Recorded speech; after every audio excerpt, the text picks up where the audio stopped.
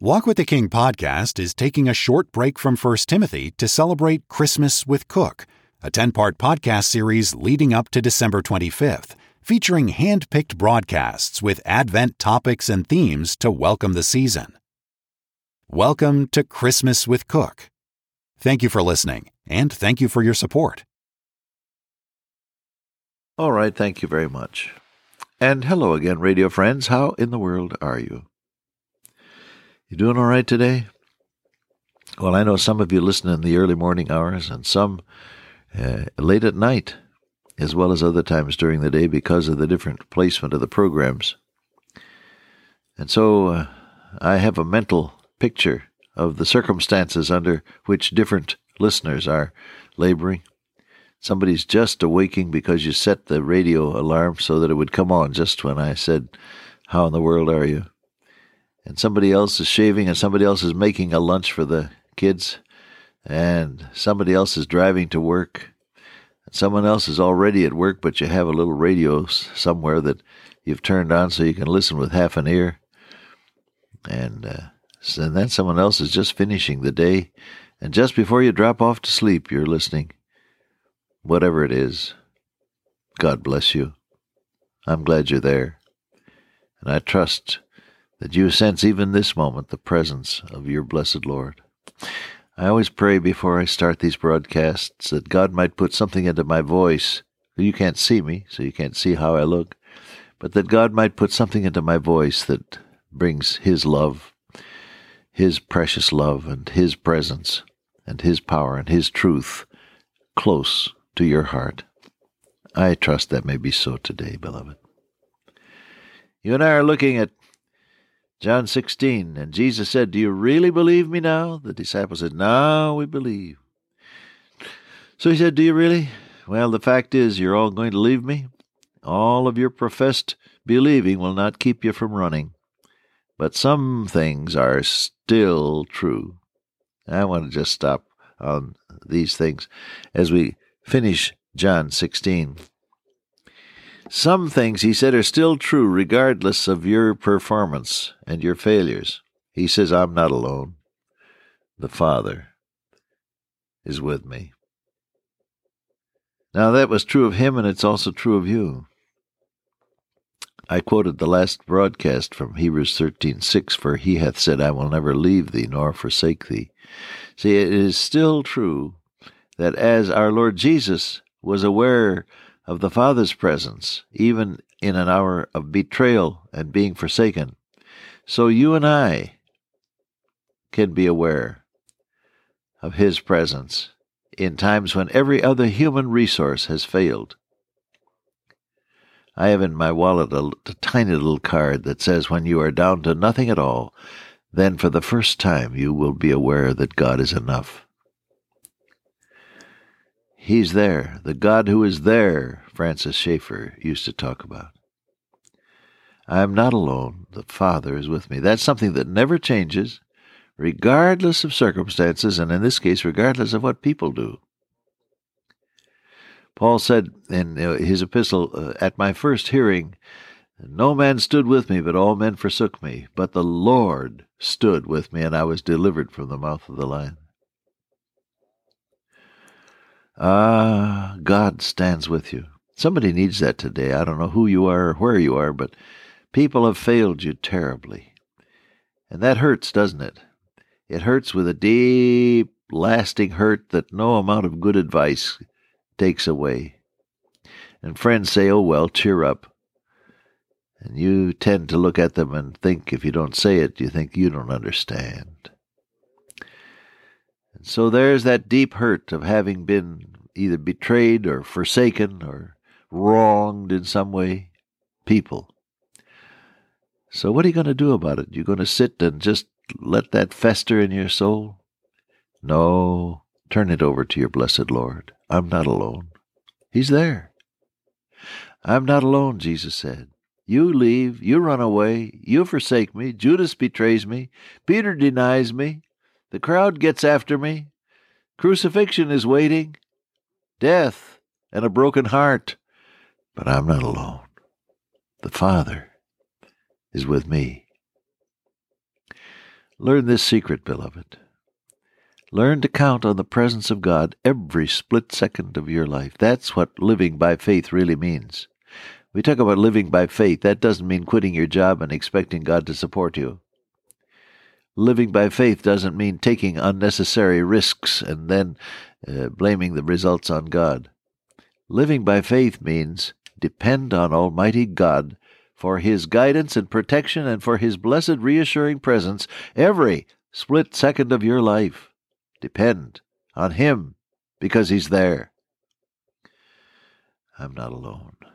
Oh, somebody needs to say that today. You're shut away in a retirement facility or in a tiny rented room somewhere, and arthritis may have anchored you to a wheelchair, or you are just making it by yourself on Social Security and what you can get here and there, and the kids never come to see you, and the telephone doesn't ring, and you're lonesome.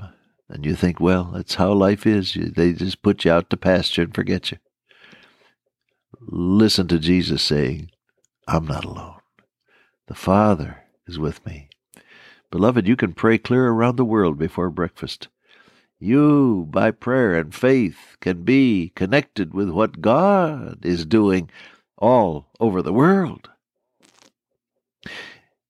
And by the way, if you want a little outreach for your life to compensate that aloneness, start sending a birthday card to people who have a birthday. Start looking in the newspaper for items about folk who are mentioned and write to them and say, I'm proud of you. Start using your telephone if you have one to call somebody up and just cheer them up. You'd be surprised how much better you feel as a result. Life is cruel. People oftentimes are cruel. And you may be tempted to doubt and to give up. And at that moment, just remember, God is there. I'm not alone. The Father is with me. Now, the second thing that never changes is that what Jesus says to you gives you peace. I have said this to you so you might have peace. Not in yourselves, obviously, but in Him. These things I have spoken unto you, that in me ye might have peace. What is this business of peace? It is the result of a right relationship with God. Be care-filled for nothing, but in everything by prayer and supplication with thanksgiving let your requests be made known unto God. And as a result, the peace of God that passes all understanding shall keep your hearts and minds through Christ Jesus. That in me, He said, you might have peace. You see, real peace comes when you turn the running of your life over to somebody that knows how. I remember the feeling of relief I had when I turned the controls of that Beechcraft Bonanza back to Paul Hartford one day as we were flying from Jamaica to some other island in the Caribbean. I forget where it was. And I said, Paul, give me a little dual instruction. And so he was telling me this and that about how to keep the airplane straight and level. It so happened that we ran into a front that had a little rough air in it, and I could feel my grip tightening on the controls. I could feel my palms beginning to sweat.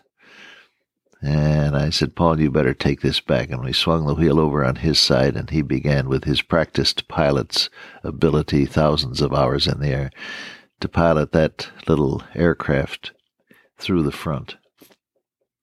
Oh, how relieved I felt, because I'd turned the controls over to somebody that knew what he was doing. God says, I know the thoughts that I think toward you, thoughts of good and not of evil, to give you a desired end. God knows what He's doing, and He says so. Oh, real peace comes then from turning things over to your blessed Lord. Make a habit of yielding the situations as they arise to your Lord. That's what I tried to teach the young people at the college as I was with them through nearly a quarter of a century. Pray your way through the day. Pray before you answer the phone. Then you'll be poised and ready, no matter who it is and with what information. Pray before you open a letter.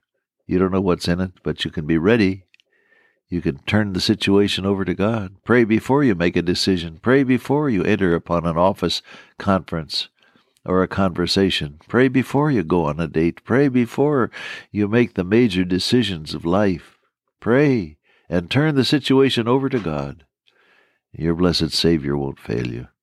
You'll have peace.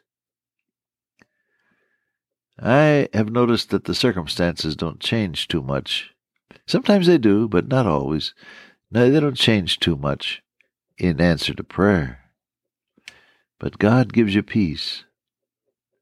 I remember praying so earnestly over a period of hours in Tokyo, Japan, in 1953, because we had rented the great Korakuen baseball stadium, and we were going to have a big outdoor rally, and the whole city was plastered with posters announcing it. We were going to have many thousands of people there. And I woke up at 5 that morning, and it was raining. I mean, it wasn't just a brief shower. It was one of those rains that keep on. Immediately, I sprang out of bed, and I prayed, "Oh, God, turn the rain off. It's going to ruin our meeting." I went through all the scriptures I could get about answered prayer. I looked up Elijah and had him praying with me. And it kept on raining. I went over about 11 in the morning.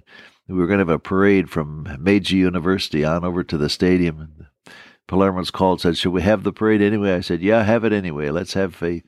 So I got to the stadium in time to see them coming with a couple of thousand of soggy saints soaked to the skin singing Heavenly Sunshine. And there were the Palermos under a poncho singing and playing their guitar and accordion. Everybody ought to know who Jesus is. Well, it was still raining. The manager finally came out and said, "Would you like a rain date?" I said, "Yes, I guess we better have one." And so he gave us a date 2 weeks hence. This date was the 14th of August, and he gave us the 28th. And so all of the dear faithful people were notified, and we went on our way. All the gospel teams scattering to the islands of Japan to hold meetings. My meetings were in Osaka. Had good times and many people saved. Came back on the 28th. It was a sunshiny day, and thousands of people jammed into the place, and there were hundreds saved. And the next day, it rained. Listen, God doesn't always change things, but He always has better things in mind when you turn them over to Him. Would you learn that lesson with me? "In me," said He, "you're going to have peace. In me, you might have peace." So He's the person. It's not the circumstance. It's the person that counts. Turn your concerns and your need and your heartache or your loneliness or whatever it may be, turn it over to Him, and He is the answer Himself.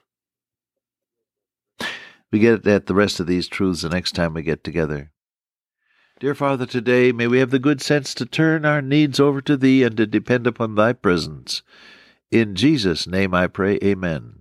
Till I meet you once again by way of radio, walk with the King today and be a blessing.